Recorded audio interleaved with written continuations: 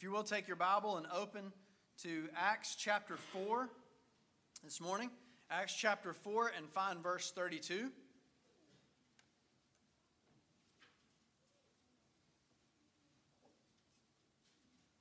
Acts chapter 4 and verse 32. So we're at the end of chapter 4 in the book of Acts, and we're going to read down through verse 11 of chapter 5. Acts 4:32 through 5:11. The title of my sermon this morning is A Deadly Deception. I'm borrowing that from Chuck Swindoll's commentary. Wonderful title. A Deadly Deception. Let's read the text together and then we will dive in. Acts chapter 4 verse 32 begins like this. Now the entire group of those who believed were of one heart and one mind, and no one claimed that any of his possessions was his own, but instead they held everything in common. With great power, the apostles were giving testimony to the resurrection of the Lord Jesus, and great grace was on all of them. For there was not a needy person among them, because all who owned lands or houses sold them, brought the proceeds of what was sold, and laid them at the apostles' feet. This was then distributed to each person as any had need. Joseph, a Levite from Cyprus by birth, the one the apostles called Barnabas, which is translated son of encouragement, sold a field he owned, brought the money, and laid it at the apostles' feet. Chapter 5. But a man named Ananias with his wife Sapphira sold a piece of property. However, he kept back part of the proceeds with his wife's knowledge and brought a portion of it and laid it at the apostles' feet. Ananias, Peter asked, why has Satan filled your heart to lie to the Holy Spirit and keep back part of the proceeds of the land? Wasn't it yours while you possessed it, and after it was sold, wasn't it at your disposal? Why is it that you planned this thing in your heart? You've not lied to people, but to God. When he heard these words, Ananias dropped dead, and a great fear came on all who heard. The young men got up, wrapped his body, carried him out, and buried him. Verse 7. About 3 hours later, his wife came in, not knowing what had happened. Tell me, Peter asked her, did you sell the land for this price? Yes, she said, for that price. Then Peter said to her, why did you agree to test the Spirit of the Lord? Look, the feet of those who have buried your husband are at the door, and they will carry you out. Instantly, she dropped dead at his feet. When the young men came in, they found her dead, carried her out, and buried her beside her husband. Then great fear came on the whole church and all who heard these things. A long time ago, somewhere around the 12th or the 13th century, there was a 10-year conflict, a 10-year war that took place between the Greeks and the Trojans, and it was called the Trojan War. And during that 10-year war, the Greeks attempted to lay siege to the city of Troy for 10 years with no success. Everything they could do to take out this city, to lay siege to it, they were attempting, until finally someone had the idea, let's build a massive wooden horse. Now, when I say that initially, pretend like you don't know the story. When I say that, you think, so you've not had any success for 10 years and you're going to build a big horse, okay? All right, explain this to me. I'm not tracking. But here's what they said. Let's build this massive wooden horse and we'll hollow it out on the inside. And on the inside of this huge horse, we will put a special force of trained fighting men on the inside. And we'll deliver it to the gates of the city of Troy, and they'll take it in, and we'll destroy them from the inside out. So as the story goes, the Greeks delivered the horse to the gates of the city called Troy, and then they pretended to sail away. So I guess they sailed around the cliff and they just kind of hung out the rest of the day. So the Trojans come out and they see the horse on the outside of the city. They open the city gates and they pull this massive wooden horse into the city that was concealing this fighting force of men. So nothing happened, I guess, for the rest of the afternoon. And then later that night, the men that were hidden inside crept outside of this massive wooden hollow horse, and they let in the rest of the Greek army. So they go to the gates, they open the gates. Hey, psst, come on in. And so the rest of the Greek army that had pretended to sail away, they come back into the city of Troy under the cover of night, and they sack the city. And after a 10-year struggle with no success, in one night, according to legend, they take out the city of Troy. And so when plan A failed to work, the Greek army changed their tactics, ultimately gaining the victory for their side. They had to change up what they're doing. What's the definition of insanity? Continuing to do the same thing over and over, right, without seeing any different results, something along those lines. So many times in our lives individually and in our lives corporately as a church, we want to see different results, but what? We continue to do the same thing. I had a pastor tell me that this past week. He said, I know I need to work out. He said, but I don't want to work out. Therefore, I'm not going to work out. And he said, therefore, there will be no change. And so I know what I need to do, but I'm not going to do it because I don't want to.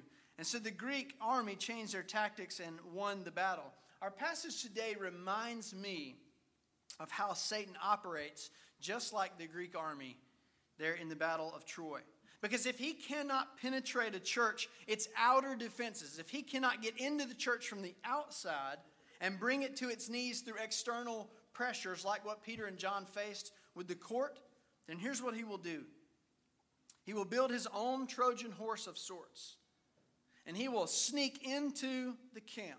He will sneak into the church. He will infiltrate the ranks of the body of Christ, and he will attack the church from the inside out. If he can't take it down from the outside through external pressures, rules, government, things of that nature, he will work his way into the life of a church. And from the inside out, he will work his cancerous, divisive schemes.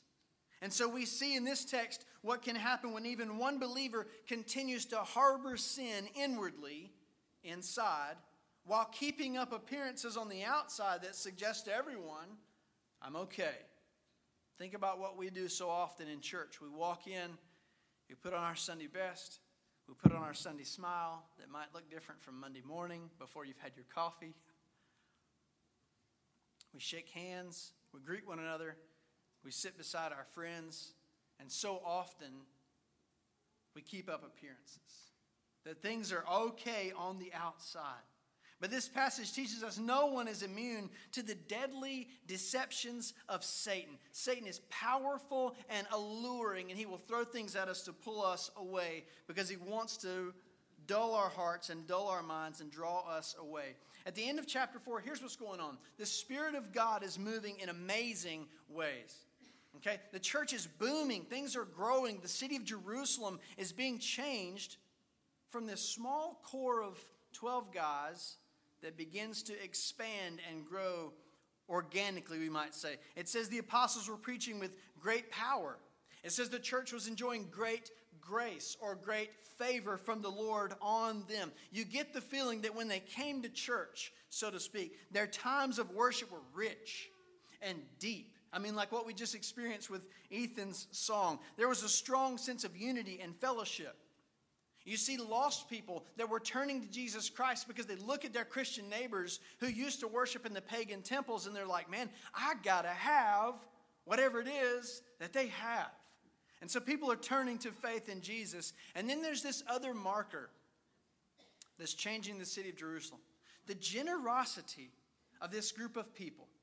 The generosity of these, many of them, very poor Christians. The generosity of this church is so swelling up that they are sacrificially selling their land and their homes and the things that belong to them, and they're laying it at the feet of the leaders of this church, and they're saying, hey, look, whatever need you know about, go take care of it. I don't have need of that. I can do without it so that someone else can have. See, there's a powerful sense of alignment. This entire last week, I've been reading this book called Values-Driven Leadership. It's on the values of an organization or a church. And here's the simple fact. If there's 200 people in here this morning, if we have 15 different sets of values, okay? If one age group values this and another age group values that, and one group that sits in the back values this and one group that sits in the front values that, if we don't have a common set of values that rally us together, we will not have a common sense of why we are doing what we are doing. We will simply come to a place and do the same things over and over and over again. But here we see alignment. When your car's not in alignment, can you tell it? Can you tell it? Yes, you can. Why? Because you're going down the road and all of a sudden you see your car kind of drifting off. Like some of you right now are drifting off to sleep. You're out of alignment. But you see your car kind of drifting off a little bit and you're like, man, what is wrong? And you take it to the shop and they're like, oh man, you need an alignment. You're like, what's an alignment? You need to get things back on track. See, there was a sense of alignment. Now, let me say this. How diverse was this group? Far more diverse than we are. Far more diverse than most 11 o'clock churches on Sunday morning. 11 o'clock is one of the most segregated hours that we live in today. But they came together. Why? Because they rallied around a bloody cross. Can I repeat something my seminary professor Alvin Reed has said time and time again? At the center of our faith is a bloody cross. If we don't rally around that, then we will rally around 11,000, to borrow the expression, 11,000 sets of values and selfish agendas. Selfish, not shellfish. Selfish agendas. And we will hunger after what we want instead of coming around the cross of Christ and saying, this is what Jesus wants to do in this church. This is what Jesus wants to do in our Sunday school class. This is what Jesus wants to do in this youth group, in this children's ministry. This is what Jesus wants to do in this school next door. We have to come together around the main thing and keep the main thing the main thing. Can I say something to you? I think when we come together in one accord, I'm not talking about getting in the same car. Wait for it. When we come together in one accord, in heart, in mind, in spirit, in values, when we come together in that way, I believe that God can and will give us effectiveness with our community, unity in our fellowship, and strength in our lives individually. But can I say something else? The reverse is also true. If we choose to harbor sin, if we give the devil a foothold in our lives and we come in here and we're just putting makeup on the outside and nice clothes on the outside to conceal sin and deception and deadness, God will not honor that. In fact, we're only pulling the Trojan horse into the church. So 2 examples are set before us in this section. We have Joseph, called Barnabas, and we have Ananias and Sapphira. When I read that section on Joseph, did you notice how short it was? It tells us a couple things. He's a Levite. He's from Cyprus. He's got a nickname because he encourages people so much. He sells a field, brings it to the apostles, and then he's gone. We hear nothing else about him for chapters. So why now? What is he trying to teach us about Barnabas when he sets him over and against Ananias and Sapphira? I think we'll see that as we walk through the text together. So let's just walk through. I'll break it down and we'll make application at the end. Verse 36. Joseph, a Levite from Cyprus by birth, the one the apostles called Barnabas, which is translated son of encouragement, sold a field he owned, brought the money and laid it at the apostles' feet. So Barnabas is quickly mentioned. This is basically like the little bio on the back of a baseball card. Y'all remember those? We don't have those anymore. I used to collect baseball cards. You flip them over. You read how tall they were. You read what they weighed, what position they played. You know, you get the piece of gum out of the little pack. Remember that? Get that piece of gum out. You chew the gum. You put the card aside. You know, that's all we have of Barnabas is basically his baseball card. And he sells this field. He brings the money and he lays it at the apostles' feet. Does this scripture tell us that Barnabas blows the trumpet? Hey, everybody, look what I did. I just sold this field and everybody give me recognition, pat me on the back and put my name all over the place saying that I did this or contributed to that. No. Did he go on Facebook and say, hey, I just want to praise God because he allowed me to? No, he didn't mask it in Christian language. He just simply, straightforward, sacrificially does this act of love. That's enough on him. Then we get to chapter 5. But. Do you see that first word there in verse 1? This is a big conjunction. A man named Ananias with his wife Sapphira sold a piece of property. However, second conjunction, if you're being compared to Barnabas and 2 conjunctions are used about you in the scripture, this is not a good thing. However, he kept back part of the proceeds with his wife's knowledge. And he brought a portion of it and laid it at the apostles' feet. over and over and over, I asked this question. What's wrong with what he did? What's wrong? Did God say all of it had to be given? No. That's what nobody did that as a measure of rule and practice. What's wrong with making some money off of selling this property? Did he do anything wrong? Not by selling the property. He did nothing wrong by selling it, bringing part of the money to the apostles. And if he had have said, hey, listen, fellas, here's part of the money.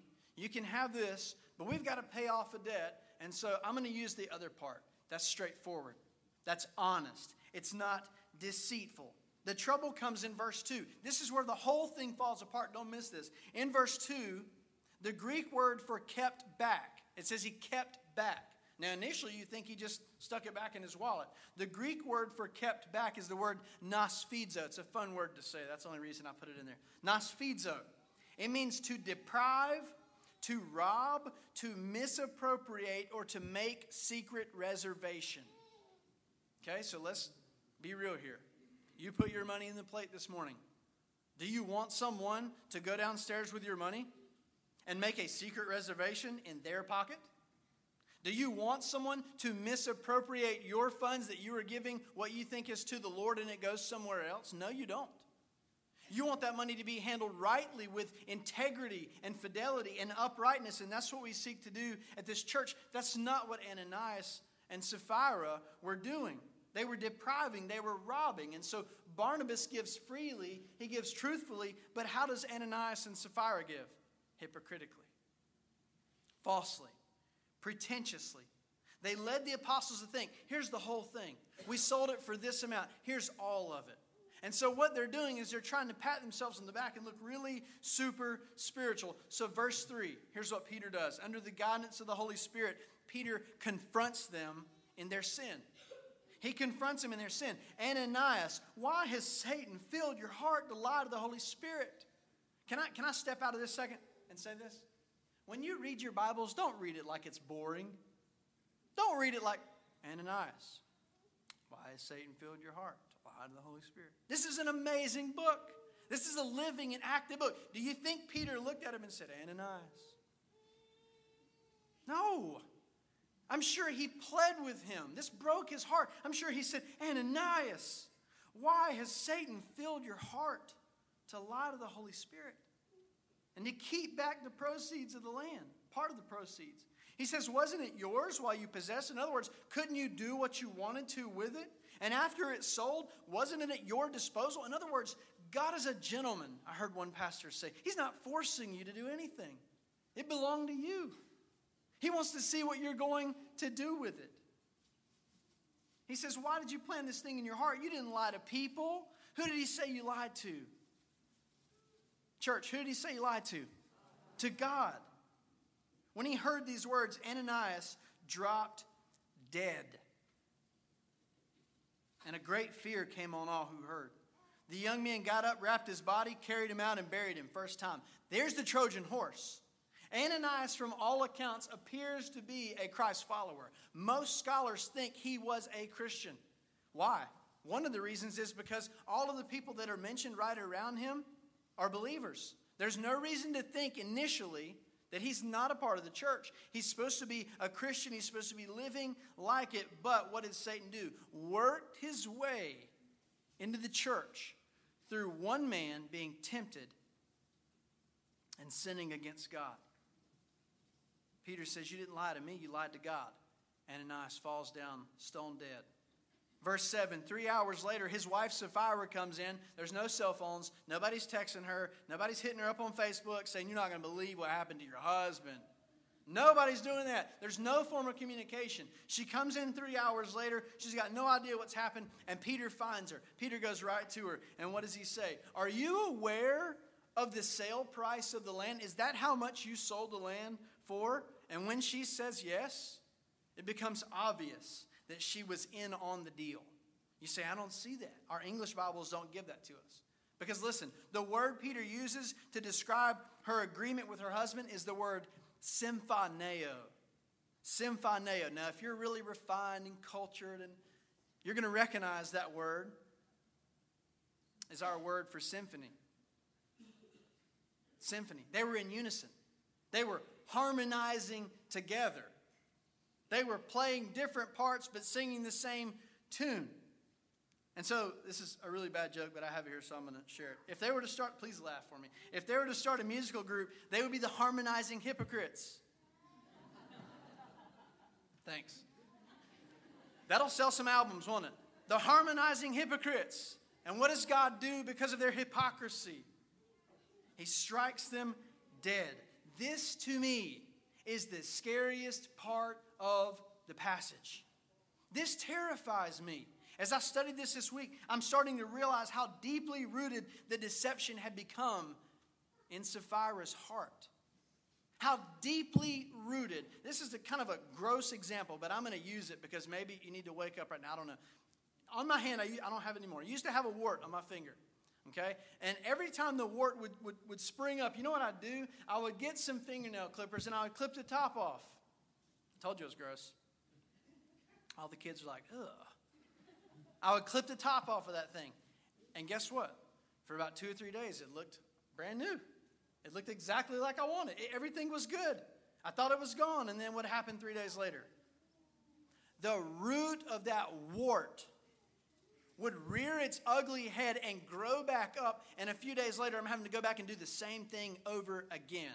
What did Andy Griffith say? Oh, what a tangled web we weave. When at first we practice to deceive. How do you get out of a lie? You either get busted or you tell another lie, right? So Ananias tells the first lie. Sapphira was going to tell the second lie. They're not getting out of this thing because God knows their heart. Does that scare anyone in this place this morning? If we are secretly concealing sin in our lives, God knows it. We are not fooling him. Is he waiting to strike you down? I don't believe that. The scripture says he doesn't want any to perish. You know what he's waiting for? If you're secretly concealing sin in your life, he's waiting for you to repent. Am I necessarily talking about being right here on your knees in 10 minutes? No. But here's what I'm talking about. Being on your knees of your heart before God and saying, I was wrong. I've been living a lie. I've been doing exactly what your word tells me not to do. And I know better. And if you told me to go this way like Jonah, I went that way. And you know what? James McDonald said it this week. God will spare no expense to get us back on the right track. He cares about where we are in our lives. Have you ever heard this saying before? Sin will take you further than you wanted to go, cost you more than you wanted to pay, and keep you longer than you wanted to stay. Sin will take you further than you wanted to go. It will cost you more than you wanted to pay, and it will keep you longer than you ever dreamed that you would stay. Satan knows that. Satan knows that. He knows if he can hook you and pull you away and deceive you and snow you and fleece you, he's going to laugh at you when you're destroyed by the sin in your life. He's going to mock you. He's going to pretend to be your friend, and then he's going to mock you. This is weird, but this is my third Pinocchio reference of the day, so bear with me, okay? If you're in my Sunday school class, you heard my second one. What happens in the movie Pinocchio? They put all this great-looking stuff in front of these boys. And the boys go for it, and they fall for it. And they're hooked by this appearance of this sin. And then they end up snared by their own foolishness. And who ends up laughing in their face? The big guy. I don't know his name. The big mean guy. You know what Satan wants to do? Hook us, deceive us, listen to me, and destroy us. And he wants to laugh in your face when it's all over. And shake his fist in God's face and say, see, I got one. God is calling us to repent. You don't even have to wait to the invitation. If you need to repent right now, then repent in your heart. You don't have to stand up and leave. You don't have to go anywhere. Just bow your head and say, God, right now, I'm turning back to you. Peter gave her one final chance. And what? She wouldn't give up. She held on to it. That's the deadly, deceptive power of sin in our lives. It causes us to become hard-hearted. We miss God's kindness and His grace, and we go on to our own destruction. Verse 9. Then Peter said to her, why did you agree? Symphaneo. Why did you agree to test the Spirit of the Lord? Look, the feet of those who have buried your husband are at the door, and they will carry you out. Verse 10. Instantly she dropped dead at his feet. When the young men came in, second time, they found her dead, carried her out, and buried her beside her husband. So they just now get the body wrapped up and covered in spices of Ananias. They make it back to the house and like, boys, we're going to wash up and sit down and eat. And they show up for a Mater sandwich. And they find this lady laying on the floor. Now, nobody talks about this anywhere I've read. But imagine being those young men. Are you going to want to lie to God after you see that? No. Man, you ain't going to sleep for a week. And then look at what it says, verse 11. Then great fear came on the whole church. A fear. Not a phobia. It's the word phobos. But it's a sense of awe and reverence and respect came on the whole church and everyone who heard it. This is the third great that Luke uses in this section. Great power in the preaching, great grace on the church, great fear when they see how God deals with sin. So rather than see the purity and holiness of His church tarnished and compromised, God sovereignly chooses to take them out. Can God do that to us? You bet He can. So let me close by giving you just a few points of application with the few minutes we have remaining. Jot these down if you're taking notes. Number one, the power of sin to deceive us is unfathomable. The power of sin to deceive any of us is unimaginable. We have to be on our guard spiritually. We have to stay in the Word. Hide thy word in my heart that I might not sin against who? Thee. Against God.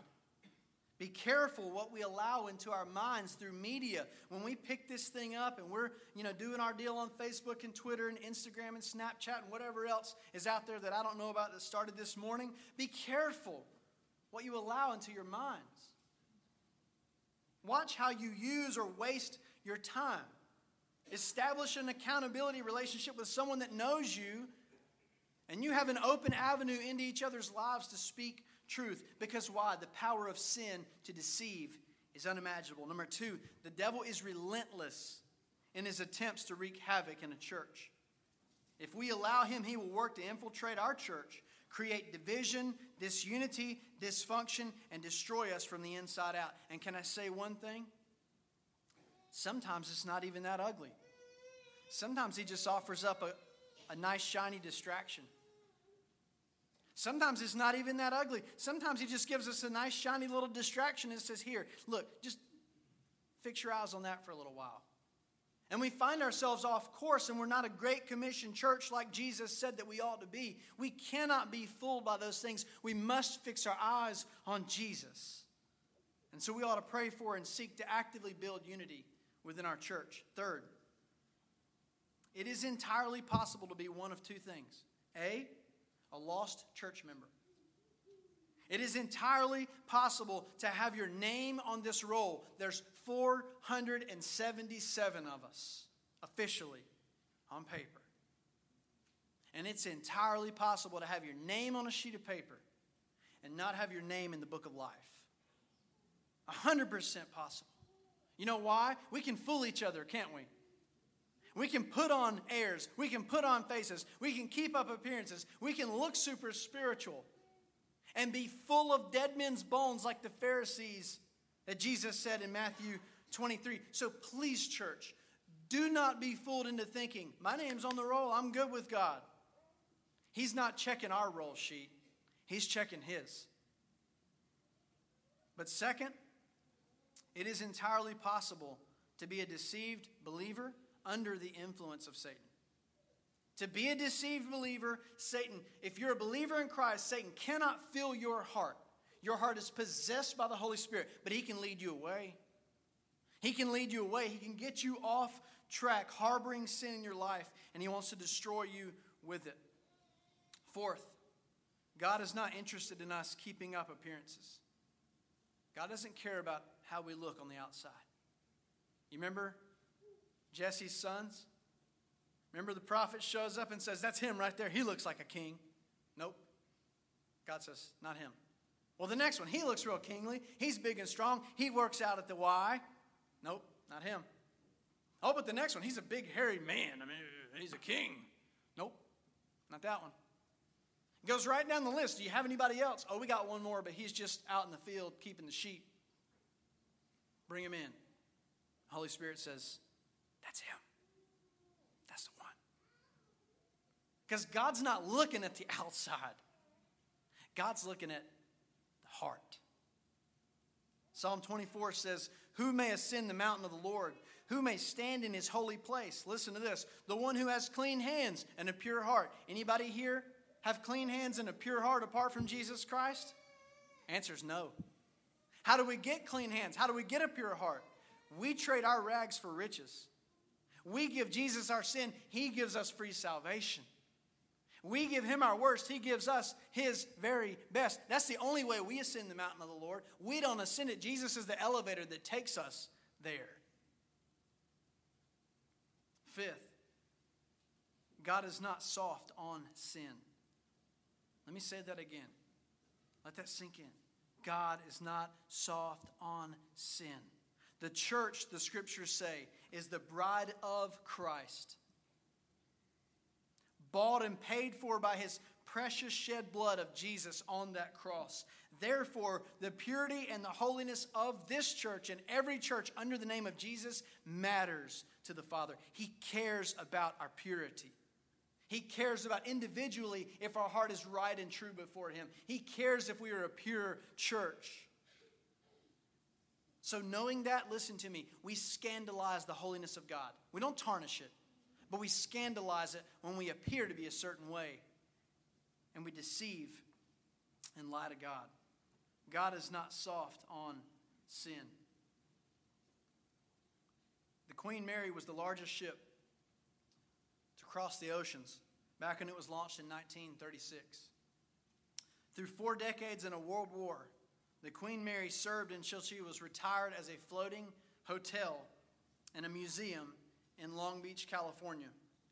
During the conversion into a hotel, there were 3 massive smokestacks on board the ship. They were taken off, and they were to be scraped down and to be repainted. But when they took the smokestacks off and they put them on the dock, they took them off the deck, they put them on the dock, and they prepared to fix up the smokestacks. You know what all 3 did? Crumbled right to the ground. There was nothing left of the 3/4-inch steel from which the stacks had been formed. All that remained, listen to this, were more than 30 coats of paint on the outside of these smokestacks. This great, amazing ship across the seas was keeping up appearances. It was deceptive. There was no strength in it. There was no power. The steel had rusted away. I want to say to you this morning, if the Lord is knocking on your heart and he's saying, you need to lay this down. You need to lay this down.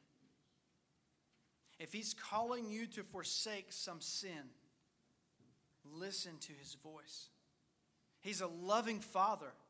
He wants the very best for us.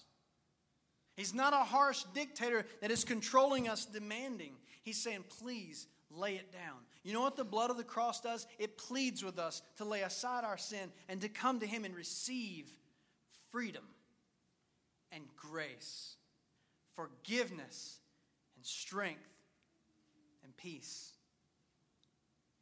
We will have no peace with our first and ultimate relationship, our Heavenly Father, if we continue to lie to him and to deceive him. I can fool you, and you can fool me. Not a person living can fool God. Will you pray with me?